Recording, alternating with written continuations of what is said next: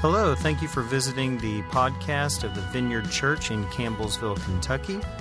If you haven't already, feel free to visit our audio archive at vineyardcampbellsville.org or subscribe to our podcast on iTunes. And now here is this week's message brought to you by Senior Pastor Adam Russell. Hey, the title of this morning's message is The Church and the Powers of Hell. That title freaked some people out yesterday when I put that on the internet. I just want you to understand my decision-making process when I title a sermon, okay? The number one question I ask myself is, how metal is it?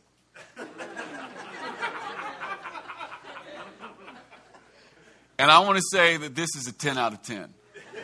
Can you hear Ozzy? Can you? Can you hear the crazy train? It's coming. All right. Hey, all right. We're going to do this morning. That's what we do here at the Vineyard. We'll sell you a worship record and then we'll make Ozzy Osbourne references. If you can't handle that, there's 100 other churches in Campbellsville. All right. Yeah, 120. I stand corrected. All right, let's read the scripture this morning. This is out of Matthew chapter 16.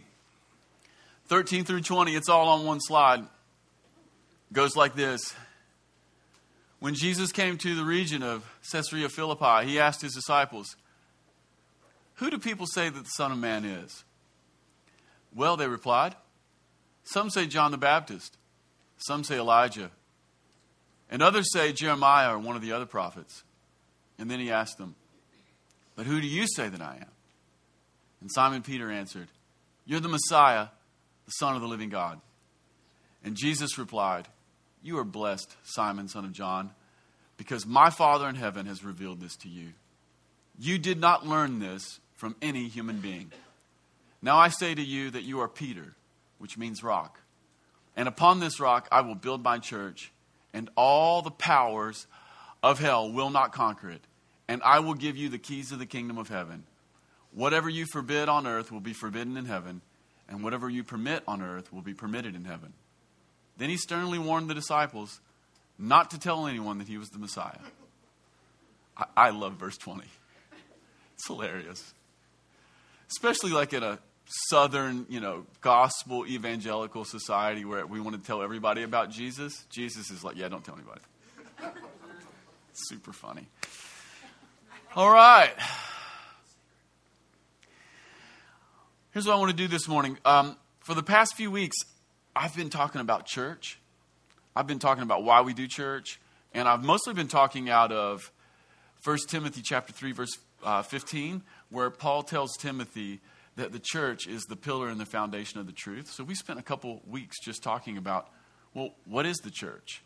And Paul gives this amazing image, and he says, well, the church is the pillar and the foundation of the truth, meaning that the church is that which holds up the truth in the world, namely the truth about who Jesus is, that he is God's son, that he is the way, the truth, and the life, that who he is, that God's heart to us is revealed in his son. And the church, us, whatever it means to be the church, it's foundationally, it's this gathering of people who hold up this truth. Church isn't the truth, it simply holds up the truth. And I wanted to come to this morning. I want to continue talking about church because here in Matthew chapter 16 is the first time that the word church is ever mentioned in the New Testament. Here we go. The first time. And so sometimes it's important to really pay attention to first mentions because sometimes, and almost always in first mentions, there's something that's akin to a blueprint for what will be constructed. And I don't know if you guys realize this, but sometimes things get added on. And then when you go back and you inspect the blueprint, you realize that was never in the plan. How many of you have ever seen a house in Kentucky that's been added on to a time or two? Yeah. I once saw a house trailer that had been added on to a couple times, right? In Kentucky, that's what happens. We build onto anything, We'll build onto the doghouse. I've seen that too. Yeah. But have you ever seen like a house and you can sort of tell where the original house was and then there's like an addition. And then there's like an addition on the addition. And then have you ever gone to a house where there's an addition on the addition? Have you ever noticed that sometimes that the additions are not built quite as well as the original part? Like you step on the floor and it sags a little bit. Or maybe there's no insulation under there and it's really cold out in the addition, right? Yeah, that's kind of how church is too. 2,000 years later, when you inspect the blueprints, one of the things you find out is oftentimes there's been a load of stuff added on that maybe wasn't in the original design. And so maybe what we need to do, rather than maintain the square footage, is tear it off. Right? I don't know. And so that's what we want to do. We want to look at this scripture this morning because I think that it's not just the place where it's first mentioned, but I believe that it's in many ways a blueprint for what church is supposed to be. And we can take this and we can receive it as the Word of God. And whatever doesn't need to stay, we could just take it off, if that's okay. First thing I want you to notice about the passage we looked at this morning is this. At least in the blueprints of the church, Jesus is the one who's asking the questions. And it's one of the things I love most about this passage, but mostly because this passage is in many ways a window into the Jesus way. If you read the Gospels very much, one of the things that you see over and over is that Jesus might teach a little bit, but a lot of times he's the one who's asking the questions. In fact, he's almost always the one asking the questions. I love that. How many of you would like to be with Jesus and have him quiz you? This is instructive because one of the things I've realized in my life, and maybe for most of my life, at least as it relates to my spiritual life, I've realized, especially lately, that I've mostly been the one who's asking the questions. Think about your prayer life. Right? Think about those moments, maybe when life gets difficult. Or maybe you just want to think about your spiritual life in general. Maybe you're a little bit like me. I've noticed that for most of my adult life, I've been the one asking the questions. And I think this is really instructive because I've just realized that it's Jesus who is asking the questions. And let me just say, if you're asking questions to Jesus or to God, that's totally fine. I've got scripture for that. That's totally cool. We can do that too. But how many of us have any expectation that Jesus might be asking us a thing or two? Now, here's what I want to do. I want to widen the frame a little bit, and I want to ask you this question. What if that was what church was really about? What if the church wasn't just the place where you came and got answers, but what if the church was primarily the place where you first came and got questioned by Jesus? Let's widen that out. What if the church was not just where we got a few pat answers, but what if it was where we gathered and we first got questions and the person asking the question was Jesus himself? And what if this gathering didn't just supply us with answers and some sort of watered down construct of comfort, but what if it was something about the gathering that stirred us and brought us into brand new questions that we had never thought of? You know, one of the reasons people come to church, it's not the only reason, but one of the reasons people come to church is because they want answers. But what if this gathering mostly gave us brand new questions? The first thing we see here, in the first time that church is ever mentioned, the frame that sits around whatever church is, it's Jesus the questioner. I think that's interesting. And let me just say this. I want to say this because we don't always catch it. The questions that Jesus is asking, they're dangerous questions. The context seems to point to this as well. First thing that Matthew tells us about this little episode is that they are in Caesarea Philippi. And if we just have a geography lesson here for a minute. Here's Israel. Jerusalem's way down here at the bottom. Caesarea Philippi, way up to the north. Read a Bible scholar 2 days ago. He said it was a 2 days walk from the Sea of Galilee. Read for that. Jesus was way away from his home territory. Jesus was on retreat with the disciples. Read for that. He was way away from Herod Antipas, and he was a good distance away from Pilate himself or any other governing authority. Why does that matter? Because the questions that Jesus wanted to ask his own disciples, these were not safe questions. These were dangerous questions. And he begins it kind of soft. Jesus asked the question, who do people say that I am? And one of the ways that we know that this is a dangerous question is the answer that the disciples began to give him. They said, well, some people say that you're Elijah. Some people say that you're John. And some people are saying that maybe you're Jeremiah or one of the other prophets. Now, how many of you have read your Old Testament a little bit? What do all of these people have in common? They're prophets. Now, not only are they prophets and not only are they dead, but we have to ask ourselves the question, why are they dead? How many of you realize that in the Old Testament, the one job you didn't want was the prophet? Can I tell you right now, the one job you still don't want is the prophet. Yeah, some people are like, man, I'm a prophet. Yeah, you don't want to start that. You literally have no idea what you're talking about. The point I'm trying to make is, Jesus, it seems, has taken off up north and gotten away from the political atmosphere and got away from his hometown, and he begins to ask dangerous questions. The first question is, who do people say that I am? The answer that comes back to them is, people think that you're some sort of a prophet. In the Old Testament, prophets always spoke to power on behalf of the weak, and because of that, they always got killed. And who killed them? The kings. That's who killed them. So the first answer that we get back, and the first response that comes back really doubles down on this idea that whatever Jesus is talking about is dangerous. This is not insignificant stuff. This is dangerous stuff. Jesus is actually a dangerous guy.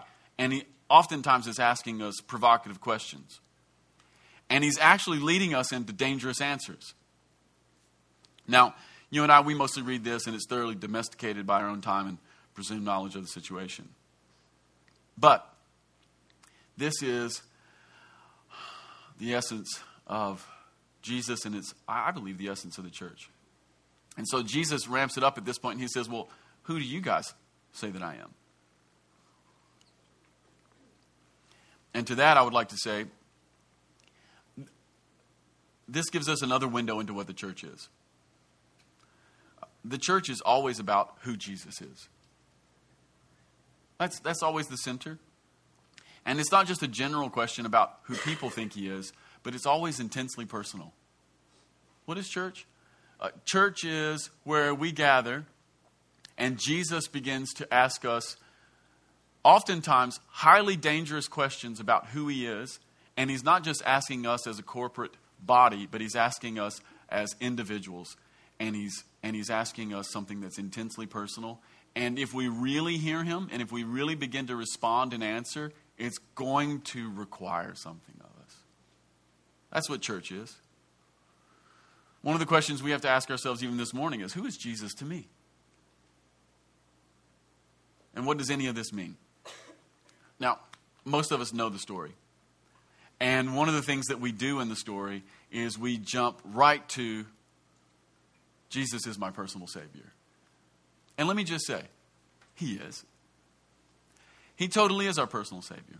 But one of the things that we need to see in this story, if we can put it back up, is that Peter's answer is not, Jesus is my personal Savior. In fact, nobody even had the conception of personal Savior in this moment. It's not there. That's actually not the story the Bible's telling us at this point. What does Peter say about Jesus? You are the what? The Messiah, Son of the living God. Messiah. Also, another loaded word. Basically, Peter tells Jesus, you're the one, Israel, like our home tribe, our home team. You're the one that we've been waiting on. Basically, what Peter is telling Jesus is, you're the true king. Now, pit that against all the other kings who were in the territory. You're the true king. That's what Peter is telling him. It was intensely political. You think America's intensely political right now? We have nothing on the moment that we're reading about right now. It's intensely political. You're the one who's essentially going to overthrow the government, you're going to get the worship in the temple right, and you're going to supplant all the rulers of the day.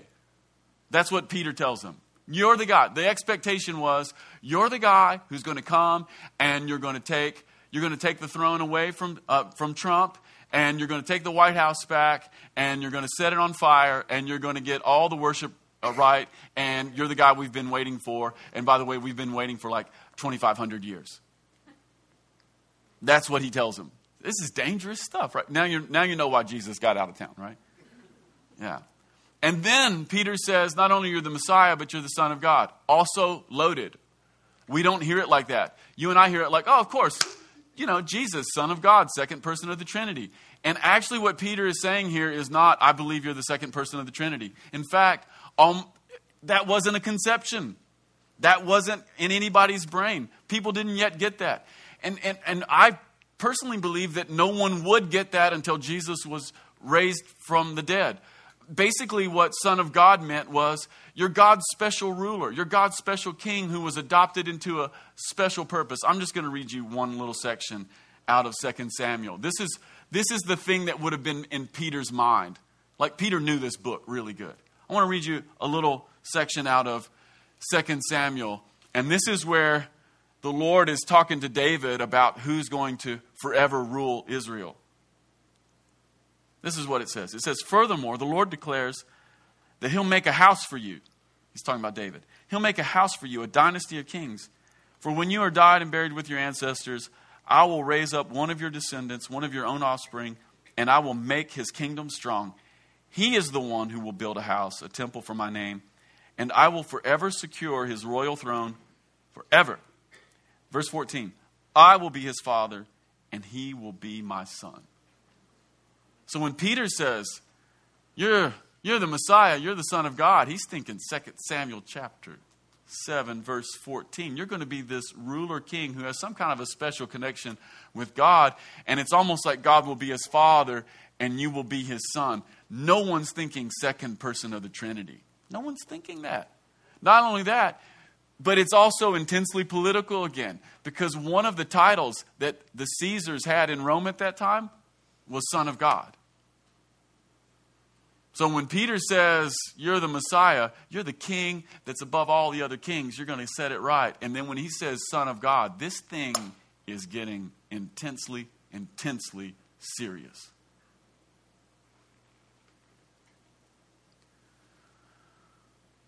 Well, what about us today?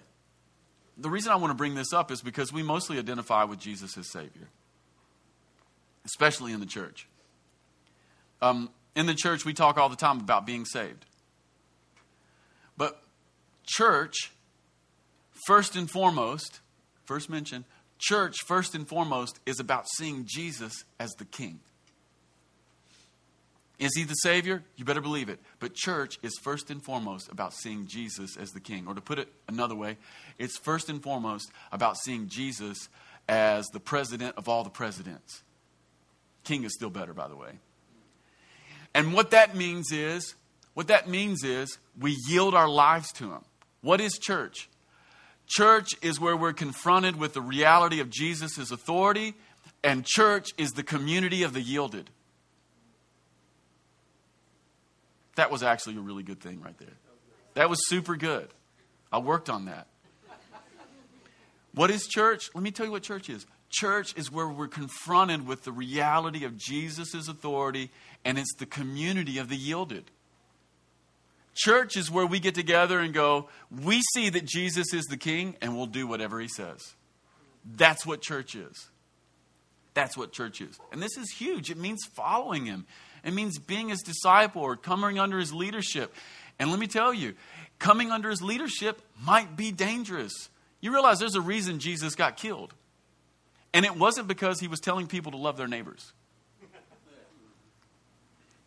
Yeah, it's because the humble reign of Jesus challenges every other rule, including earthly governments. Yeah. So some of us, even now, we find most of our identity in a political party. To the extent that you find your identity in a political party, you will be excluded from the reign of God. To the extent that we put our trust in these forms, we will be excluded from the rule of God. Jesus is asking for 100% allegiance. What is church?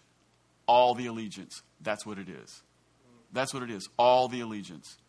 A lot of people inside and outside the church are super disappointed with our government all the time. Depending on whether you're a Democrat or a Republican, your happiness is swayed by whoever has the office. Can I tell you? Mine's not. Why? Because I never gave my allegiance to it. My allegiance, 100% of it belongs to Jesus. No one else gets it. This is it. The church is super dangerous. This means all of my allegiance belongs to him. That's actually what this passage is about. You're the Messiah. You're the king. I see that in you. You're the Son of God, and Caesar is not. All of my allegiance belongs to him. Church is where we're confronted with the reality that Jesus is not going to one day be king, but that he actually already is. This is it. This is it. All right. So number one, church is where we get confronted with Jesus questions. Listen, one of the things that should be happening here is as we gather over the months and years and decades as a community and a body of believers, we should occasionally feel Jesus ask us intensely personal questions. Second thing, church is where we receive revelation about Jesus. And hey, this revelation is the rock that the church is laid on. What is the revelation? The revelation is that Jesus is the true king. And so because of that, there should occasionally several things should happen that maybe we never imagined. When we get together on Sunday mornings, we should occasionally be confronted with questions and not just answers. That's number one. Will you get answers here? Yeah, you'll get some answers here occasionally. But if we only get answers and we never get questions, it's not church. Okay? Number two, church should occasionally be the place where we get scared. Some of us are like, I don't understand what you're talking about. I thought church was supposed to be where we get all of our fears handled. Well, all your fears will go away except for the ones that Jesus gives you. Because this moment with Jesus is actually dangerous stuff, and it's in some ways scary stuff, and there is in some element, there should be things that happen here that occasionally wake us up just a little bit. It should scare us because we should begin to wake up to the gravity of what we're being drafted into. That should be a thing, a little bit. Church is also the place where we should occasionally be angry or annoyed. What Jesus is asking us to do, he's asking us to leave things in such a dynamic way that it might be a little bit annoying and it might even make us angry, especially if we've given that part of our lives that he's asking for to someone else or to some other government or some other policy. Like if you come to the Vineyard and you're never slightly annoyed, something's wrong. Yeah, absolutely. And then it should also be the place where you and I wake up to who Jesus really is. That's what this passage is all about. They've been traveling with Jesus, but it isn't until this moment that they begin to wake up to who he really is. That's what church is. And by the way, this is exactly what Paul's been saying to us the last couple of weeks as we've looked at church as the pillar and the foundation of the truth. The truth that the church holds up is Jesus Christ. Yeah. So when we wake up to Jesus, the thing that's formed is church. That's what it is. And also, the church has a natural way of waking people up to his lordship. The other thing I want to say to us about this is we wake up so that we can wake up. You know, one of the things that maybe you've heard before is, salvation is just a one-time thing. I understand that. I'm not really here to argue about that, but I will tell you this. It's not true. Salvation just keeps happening. Salvation isn't just this one little time event. Now, do I think that if you just have one moment that you might end up going to hell? No, I don't think God's that petty. But here's what I think. I think that God is so big, and I think that his purposes are so broad, deep, and diverse that you couldn't possibly get it all at once. I mean, you might get it, but you might not know that you get it. Yeah. My favorite example of this happened several years ago.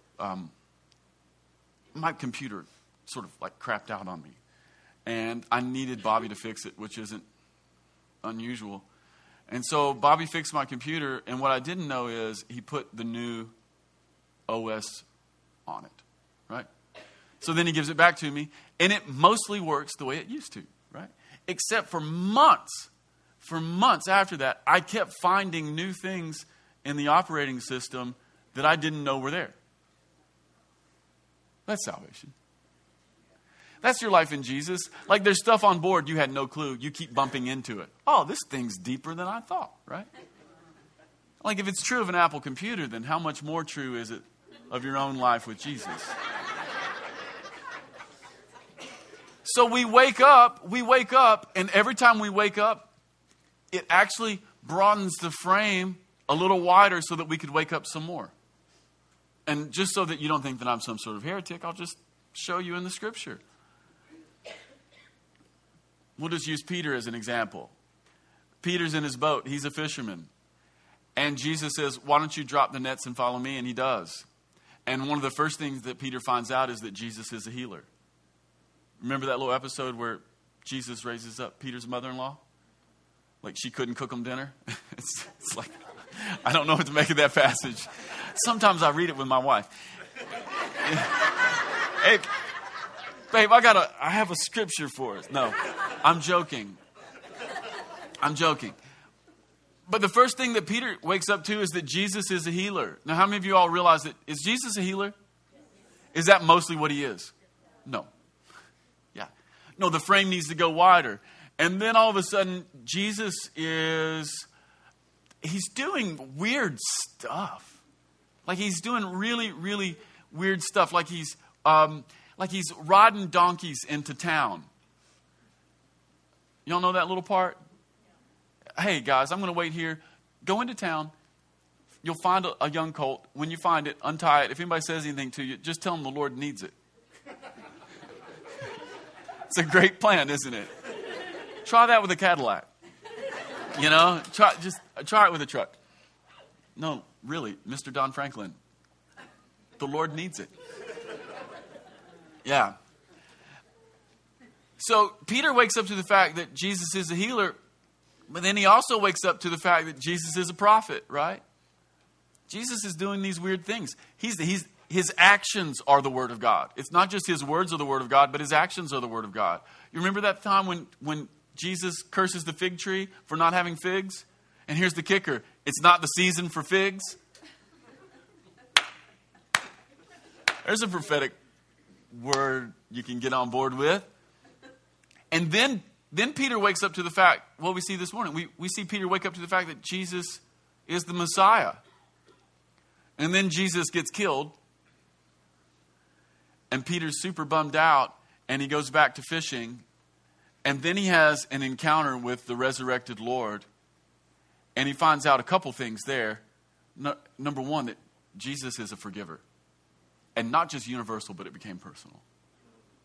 Oh, Peter, do you love me? Feed my sheep. It's the most intensely personal passage, I think, in the whole Bible. It's the end of the Gospel of John. It rips me every time I read it. But not only does he find out that Jesus is a forgiver, but then he finds out that, oh my gosh, he must be the second person of the Trinity. He's apparently God. He's been raised up. He's got the scars, right? And so Jesus is God. And then a few days later, Peter finds out that Jesus is a baptizer. And not with water, but with the Holy Spirit. They're all in the upper room and they're praying. And the Spirit comes. And it's exactly what Jesus said. Spirit comes. And then, see how the frame just keeps getting wider? How many times did Peter get saved? About 1 million. And then in the book of Acts, Peter he's basically lounging on the top of a roof. He's getting a suntan. And he has a vision, which is to say he had like a Christian hallucination. And essentially what he saw was a sheet that was lowered down, and it had all these animals on it. And it had all the animals on it that he was basically told by his religion that he could never eat. Then he hears a voice from heaven say, Peter, get up and kill these animals and eat them.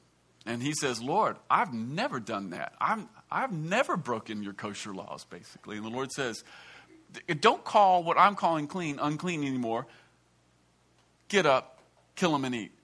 Then he hears a knock on the door. And then he hears the Holy Spirit say to him, there's some men here, go with them.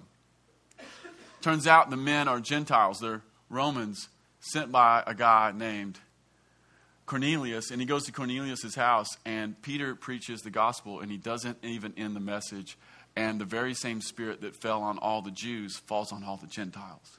How many of you know that was like a widening of the frame? And then he finds out that Jesus is an includer. And you and I, we're here because Peter found out that Jesus was an includer, right? Yeah. So some of us have been saved, and what we need to get saved some more.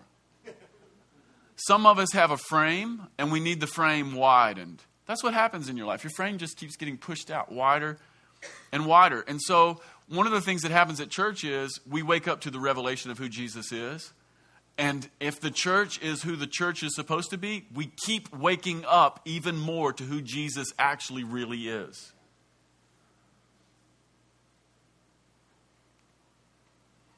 Now, none of us are going to stop waking up, I hope. The other thing I want to say about this is real practical, is that a lot of people in this room are in a lot of different places. Some of you are just waking up to the fact that Jesus is like a savior right now. And some of us in the room are waking up to the fact that Jesus is a king and that he actually has authority over your life. And let me just go into this for a minute. Like, if Jesus is the king, then he's the boss of your life. And he's the boss of my life. And this means that he's the boss of your money, who you have sex with, and what kind of words come out of your mouth, and where you live. I mean, everything. Like, Jesus has an opinion, and it actually matters. I just want to lay that out there. So we think that we can just do whatever we want, and that Jesus, the Savior, is just going to cover it up. And you know what? He is so intensely kind and merciful. But Jesus, the King, has an opinion. We have almost no concept of that in America anymore. Especially in our like sexual and money lives. Like, Jesus, stay out of my sex life. I'm going to sleep with whoever I want to anytime I want. He actually cares, like, a lot. And he cares not because he wants to make you miserable. He cares because if you go down these paths, it will ruin your life. Let's just call it what it is. The two things that most put people in my office, sleeping with whoever they want and doing stupid things with money. Jesus intensely cares about these two things. Intensely. Yeah. So, a lot of people are in different places here in this church. Some of us have woken up to the fact that Jesus is a Savior and he has mercy for us, forgiveness every single time. But he's also a king and he has a way to live. And his kingdom is really different. It is really, really different. Whatever you read in American pop culture, it's not his way. It's probably the opposite. And then other people in here are waking up to the fact that Jesus is a healer. Like, that he wants to heal your own hurts, your own wounds, even your own body. And then furthermore, that he might want to use you to extend that healing into the world. And some of us are waking up to all kinds of things. And so what that means is that this church is currently filled with people who are in all kinds of different places with Jesus. And then furthermore, will always be filled with people who are in all different kinds of places with Jesus. A couple things about that. Cut each other some slack. If somebody's seeing something in Jesus right now that you're not, that's okay. You don't have to go on some warpath to make sure that everybody's seeing Jesus as a healer. Why don't you just give it a minute, right? God's been generous and kind and patient with you. Let's just give it a minute. And if you're on the Jesus is the King trip, that's great. Why don't you just work that out and let somebody else come into that awakening when Jesus wants to bring them into that awakening? We can be a little bit generous. All right, number 3. I'm going to try to go fast. Gosh, I'm going slow this morning. Third thing I see in this passage is that the powers of hell won't stand against it, which is essentially to say the church is on a mission. Some translations say not powers of hell, but gates of hell. Anybody have gates of hell? I like gates of hell better, but whatever.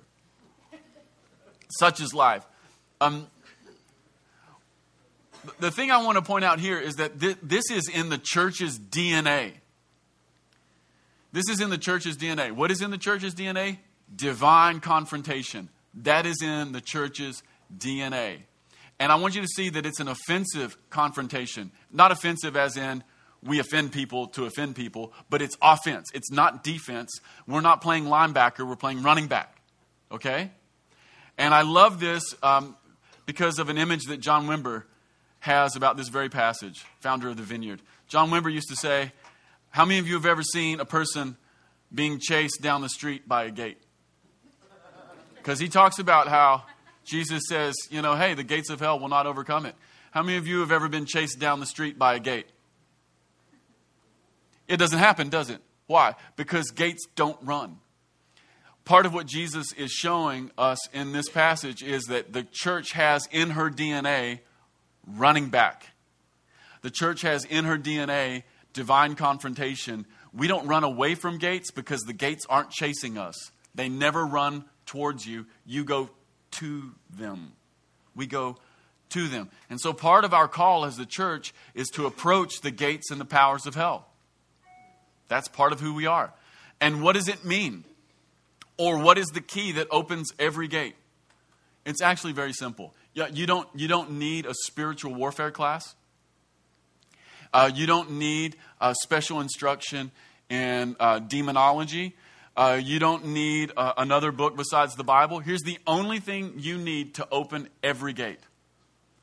The revelation that Jesus is the King. That's it. People who try to tell you that you need a special key for special gates, they're selling you snake oil.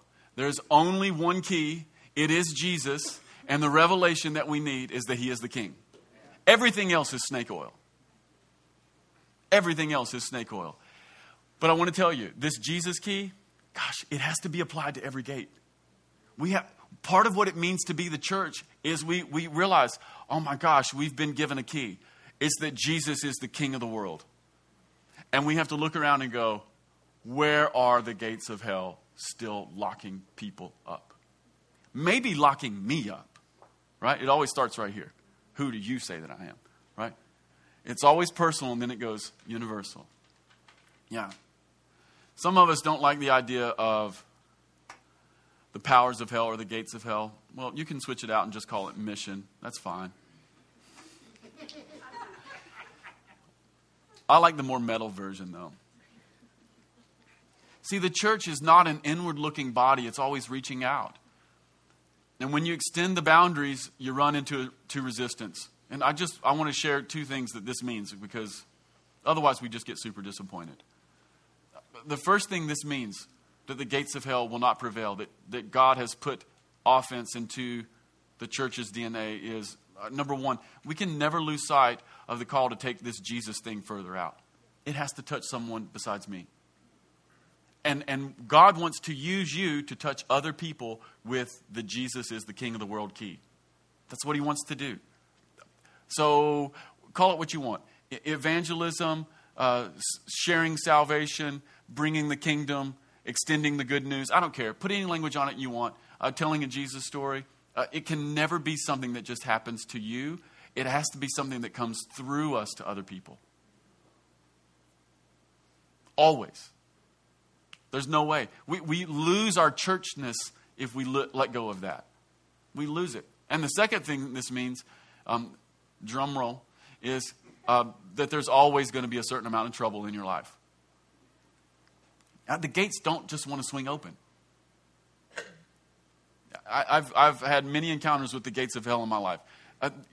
They don't normally just go swinging wide open, you know. You usually have to learn how to apply that Jesus is the King key. And part of what this means is that there's always going to be trouble in our lives. Part of the American dream is that if you work hard enough, save enough money, become smart enough, read enough books, and get a PhD, that you can eventually position yourself not to have trouble. That will never happen. It will never happen in life, but then the other part is this. For Christians, it will never happen. It will never happen. If you stay a faithful part of the church, you will always have trouble. Always. You'll have trouble in here and you'll have trouble out there. There's always going to be trouble. The gates of hell, there are all kinds of places. There's a lot of them probably in your own heart. And so we're just going to keep confronting this stuff. We're going to keep confronting it. Here's the other thing. Jesus says it a slightly different way. He says, woe to you when everybody speaks well of you. Yeah. How long has it been since someone spoke evil of you, and not because you were actually evil and because you were a jackass, but how long has it been since somebody spoke evil of you because you actually did the Jesus thing? This is it. This is the thing. You're going to have trouble. We're going to have trouble. We have to get ready for trouble. We have to prepare our hearts for that. So, this morning we probably need to consider a couple things.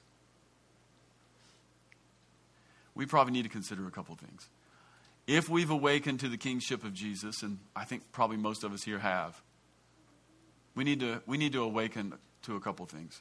We need to awaken to the fact that he's running the show. And if we've awakened to that reality, then we have to ask ourselves this question. Where do we see the king leading us? Now, here's the thing.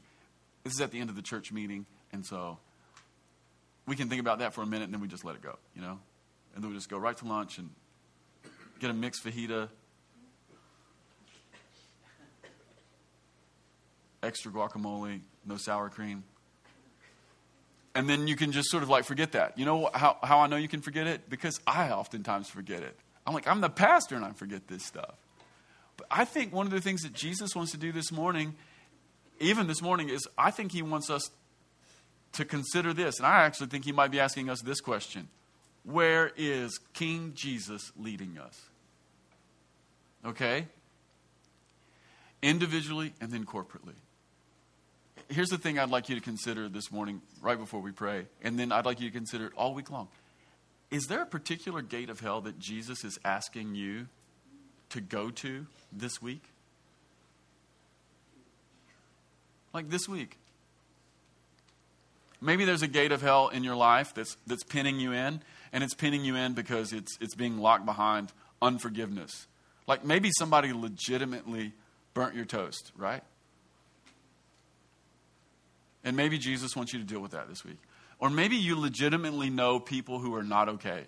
Like maybe you have a neighbor who's about to divorce his wife because hell has just locked him in.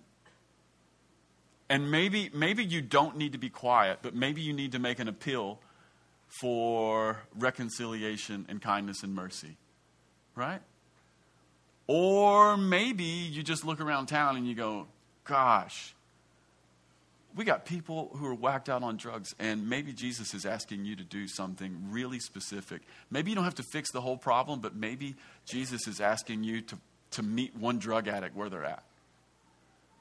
Where are the gates of hell? Like, we can't lose sight of this. It's not about just coming here. It has to go out further. Or maybe Jesus is saying, like, where you work. Like, where you work.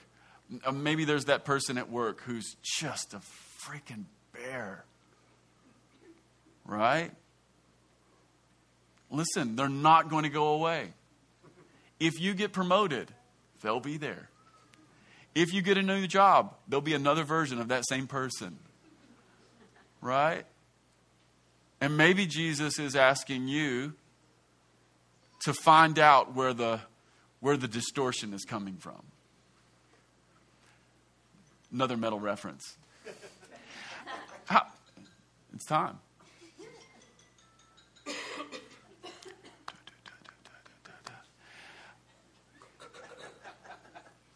I've gone really long. I'm sorry. But I want to hit that one more time. When people are super crazy and when people are super nasty, especially at work and in our neighborhoods and where we meet them, when people are really, really annoying, how many of you realize that all of that is coming from someplace? All the distortion is coming from someplace. Those harmonics, they're coming from someplace. Maybe Jesus wants you to find out where they come from. You can usually find out by just asking a question or two. Number one, how's your dad?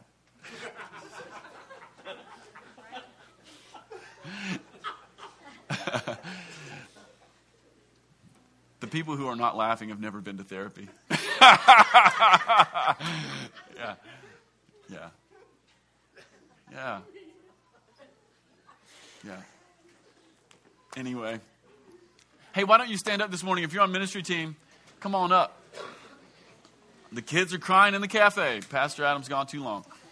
Thank you again for stopping by the podcast of the Vineyard Church in Campbellsville, Kentucky.